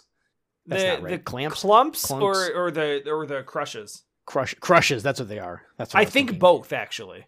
What are clumps? Isn't that just a dumb movie? I think that's just the big... There is a clump. I think that's the big, clump beer is the belly one with the army helmet. I don't think clumps are in the first world. The first stage, excuse me. Mm. The crushes are like the big, like, muscle T guys, and you don't see those until much later. Yeah, those are later. And they just do such a nice job of laying out the level because they give you like a little animal critter that you'll probably accidentally run it into a secret hole in the wall just by like bumping into it in the beginning. Oh yeah. Unless you're like purposely rushing through it because you kind of have played it before and you're just sort of going. But it's definitely built in such a way that like if you do what I usually do, which is just pick up a barrel and throw it immediately, it's kind of like built in such a way that like you will most likely find this on accident and then learn immediately, oh, that's a thing. Yeah, and they have a couple instances where the enemies are spaced out in such a way that you can just bounce off of them and get to the next one, which is a mechanic that's used later on and can be not necessarily abused, but you can do some fun stuff with that later too. The one thing that really surprises me is that the whole rolling off an edge and using like the midair jump. Yeah. In the speedrun community, there's a specific name for what that jump is, and I don't know what it is, but me neither. I have no idea. But like I've heard it before, but it's not committed to memory. But you know what I mean. Mm-hmm. That seems like an exploit. It seems like the type of thing that is in the game, but it's not really like it's not really intended. It just happens to work that way, and so it's used for it's just used for, like unintended tricks and stuff. Yeah. But then you see the thing where like, here's a letter that's in a pit. Mm-hmm. Well, the very first stage has a treetop that has a balloon for a 1-up, a green balloon for a 1-up that you can only get to by doing that roll jump. Yeah. Yeah, there's a bunch of spots later in the game where it becomes very, very clear that those mechanics are not only there on purpose. It's not an exploit and it's not a bug. That is in the game on purpose, and the game is designed around it. Yeah, exactly. They expect you to use that. Mm-hmm. Like it is a requirement in some cases. I think you can go through the game without ever actually using it. But like, yeah, I think there's maybe one jump that you might have to use it on, but otherwise I think you're right. It's mostly just for picking up like here's a bunch of bananas or a balloon or a balloon or a letter to spell Kong. Yeah. Yeah, I really love, and then I like how at the end of the first level it gets kind of rainy because the next level's in the storm. I like that they have like the transition of the story of the levels, like what's going on. Like, there's a lot of background. I don't know. The levels seem relatively consistent. It feels what it feels to me is very Nintendo, which is kind of dumb to say, but it just feels like a lot of care was taken to have everything fit. Like the stuff that's there is this, and I think this is especially true in the first level because it kind of captures the whole essence of the game is that it very much is designed like the beginning of a Mario world where all of the features in the first level you'll use forever, and you may not even notice how to do something until later, but when you go back you really appreciate, oh wow, that's so neat, right? Like we talked about that when we played Mario 64, how they had a cameraman come down to help explain why your camera is this weird 3D space. Like you're not used to that, so they have a little story to go with it, and you don't really care or appreciate it in the moment you're playing it the first time, because who cares? You're playing Mario 64 and it's 1996. But later, when you look back, you're like, wow, that's actually freaking genius how they came up with this idea. To explain it as a camera. Yeah. To come down and explain it as like, oh yeah, think of it like there's a there's a thing, a floating camera behind you, and you're controlling that with these buttons. Mm-hmm. That alone revolutionized 3D gaming. Right. And now Donkey Kong Country doesn't revolutionize side-scrolling platformers by any stretch, but it sure is fun to play. I had a fine time. Yeah. I had a lot of fun playing it. There are some really just kind of almost dirty level design in a couple of them where you're sort of like, really? But it makes you, there's something to be said about a game that makes you kind of throw your hands up at a moment like, oh my God, are you kidding? Because that doesn't happen that often. Yeah, I land on both sides of the level design. Some of it's really frustrating. Yeah, and I said during the stream, like, I'm in a weird spot with it where usually when I'm challenged, I get really intense. Yeah. And I have to like really focus in, and I really care. Like, the more I fail at something, the more I care about getting it done. Yeah. Like that's what you said about Star Tropic last week. The bigger the payoff when I get it, and I'm like, yeah! Mm-hmm. I don't feel that with Donkey Kong Country, because I don't really have a good explanation for it, but I think on some level, it doesn't feel like it should be as hard as it is. I agree with that. It's way harder than, well, so some stages definitely feel, you get this sort of, you think it's going to play like Mario, and then it definitely doesn't. Yeah. Well, I don't know. Like, I guess to some extent, I play through it and it feels like getting through the stages is kind of a foregone conclusion. Sure. But then I die 15 times on one stage. Right. But it doesn't feel like it's hard. It just feels like, oh man, I keep dying. I just gotta, damn it. Mm-hmm. Like, I don't know. It doesn't, for whatever reason, it doesn't trigger that, it doesn't trigger that thing that like even Star Tropics did for me, where like I really got in there and it mattered to me a lot that I finish it. It was just like I would finish a stage that I died on a bunch of times, and I was like, all right. And I didn't really feel anything. It's like, it's a surprisingly flat game in the way that it made me, and the way that I sort of interacted with it. Sure. Do you think that's because you know it's not it's not that challenging of a game in terms of the, like, you had no doubt when we talked about playing it. You're like, yeah, I'll probably finish it in one stream, right? Like, I thought it might take me 2, but I was a little surprised when I finished it in like under 4 hours. So do you think that's just because like those feelings were because it's easy, or because you don't have like a strong attachment to the game and it doesn't do anything all that new? Like if you don't, it's one of those games that, sure, we're talking about how it was amazing looking back in the day, but playing it now, you wouldn't even know that it was a game that was hyped up that way.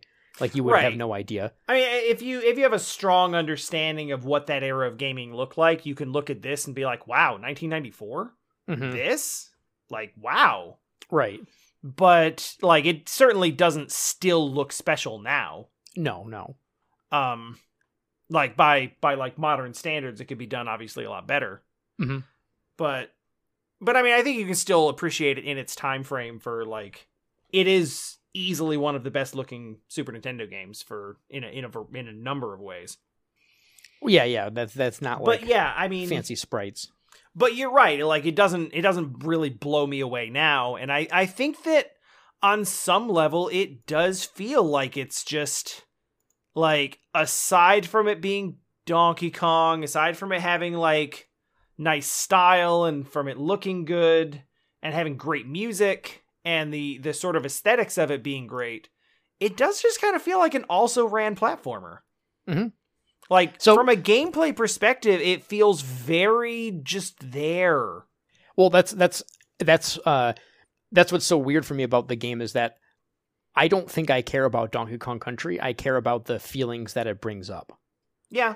I love, except for the music. You plop it in the nostalgia category. I can't talk about how much I love the music, or I mean, I can't, whatever. I'm trying to say the music's fantastic.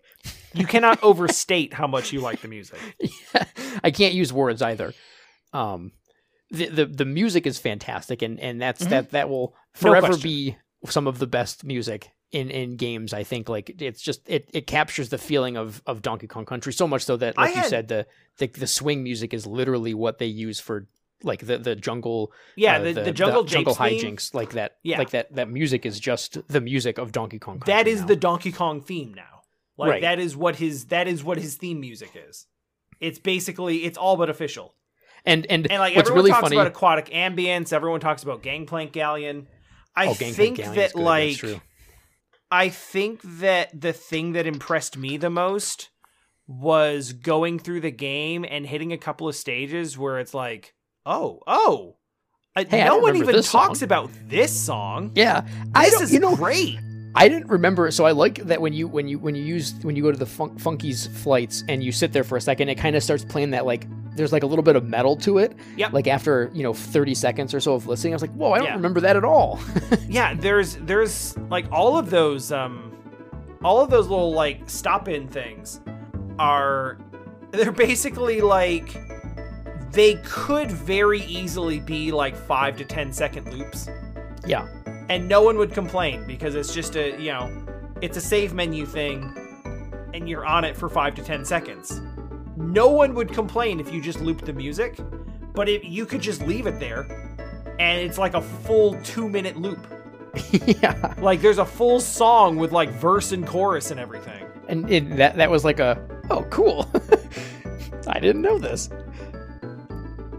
So yeah, like that was the thing that impressed me the most going in, knowing that the game has a reputation for music, and knowing that reputation extends mostly to a couple of core themes.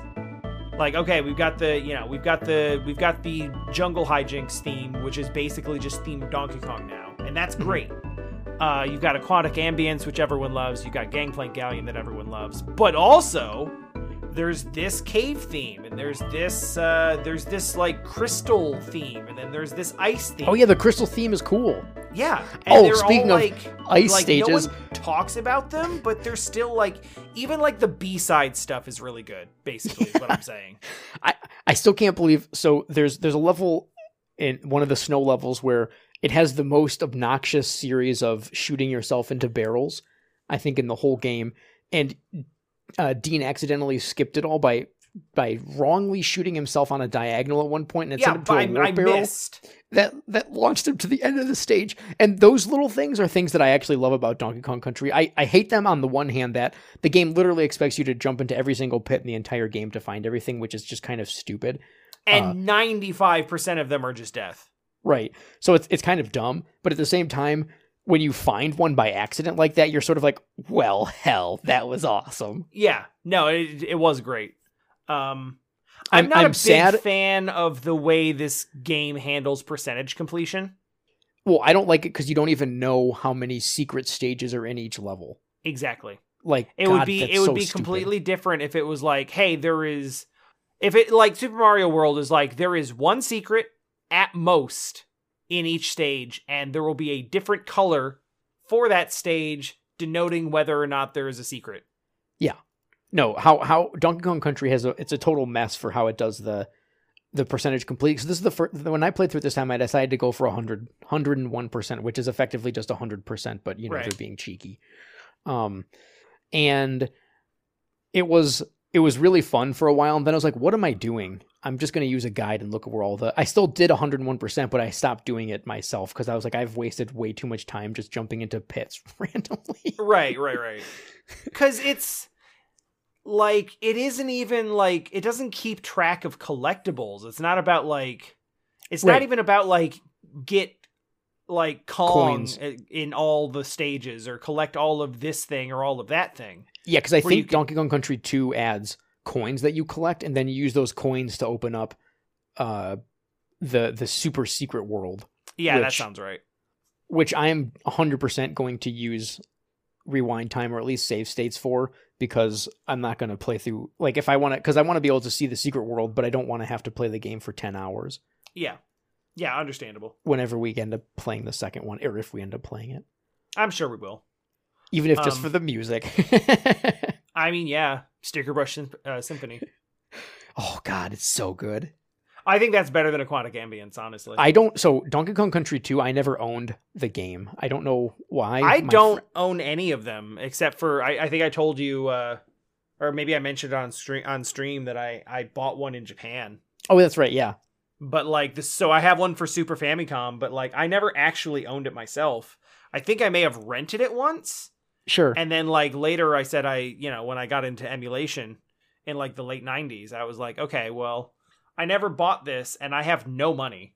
So I don't really have any way to get this, but I want to try it. So let me see, let me play more of it and see more of what it's about. I liked it so much that I never played 2 and 3. There you go. I enjoy 3 because it has this really cool overworld thing where you get like different vehicles and stuff. And I that one really stuck out to me as a kid because it was just different than going, than selecting stage and then go to stage. It has like this cool overworld thingy, which I liked a lot. But I'll be excited to play through both of them again to see how they hold up. Because again, this was mostly riding entirely on nostalgia. Yeah, and not even nostalgia of the game, but so much as like the events surrounding the game. Oh, not the game at all. And the excitement and the lead up to the game. It was more of just that childhood, those fun things that happen right as a kid. Like, oh, I'm up at 6 a.m. playing a video game because my dad's asleep and doesn't know I'm playing yet. Right. Right. And then he wakes up and he's like, hey, we got to go. I was like, oh, come on, let me finish this. And he lets me like have the extra time to play it or something, right? Like that kind of, it's more of the joy of those things. And I do remember the music, oddly enough, but the game itself, I think Donkey Kong Country it's a fine game. It's a, yeah, like I'm kind of like meh about it. Yeah. But like I would never dare to suggest that Donkey Kong Country is a bad game. Yeah, no. I think it is a very, very good game that is at its worst points competent. Right. Yeah. Like it just, for whatever reason, it's a good game that has never really been special to me. Mm-hmm. And there are games like that for everybody where you recognize that it's quality, but like it just doesn't click with you as like a really special experience. It's just like, that was a good game I played one time. Yeah. That's kind of where I'm at with it. That's pretty much Donkey Kong Country, It's it was loved by reviewers when the game came out, like, close to perfect scores across every single. It's hard not, like, especially in the area, it would be hard to not be impressed by it. Yeah. Well, and that was the thing that I bumped into when I played Donkey Kong Country Returns. I was kind of like, "Ooh, does Donkey Kong Country suck? Like, do I want to play this game?" And that was that weird moment, because in my entire life up to that point, I had held it as like, "Oh, that's an amazing game that I played as my childhood because it's an amazing game," right? As opposed to now, I'm sort of like, "Well, I still like it, and I'd play it again someday if it's in like some compilation thing." Blah blah blah. Who knows? But I won't probably. I'll never go out of my way to like, oh, you know what? I feel like playing Donkey Kong Country. Like there's a large. And I always fall back on this, but I think it's more true now than usual. There are a lot of people out there who will passionately argue that Donkey Kong Country is the best game on the Super Nintendo. Yeah, or that it's their favorite game. Favorite. And sure. I would not even lift a finger to say that they're wrong. Yeah. Like I would hear that and be like, perfectly valid opinion. Like, yeah, totally get that. That's not offensive to me. No. Like, do I feel that way? No. I don't have a whole lot of emotion tied up with it. I played it again, and it was a very even experience for me. Mm-hmm. It was a very level experience. Not a lot of highs, not a lot of lows. Edge was just kind of there. Yeah. But that doesn't mean that it's bad, and that doesn't mean that people can't have like really, really, really enjoyed it. And like, if you're one of those people listening right now and you are angry about this assessment, I see you. I think you're probably more right than I am.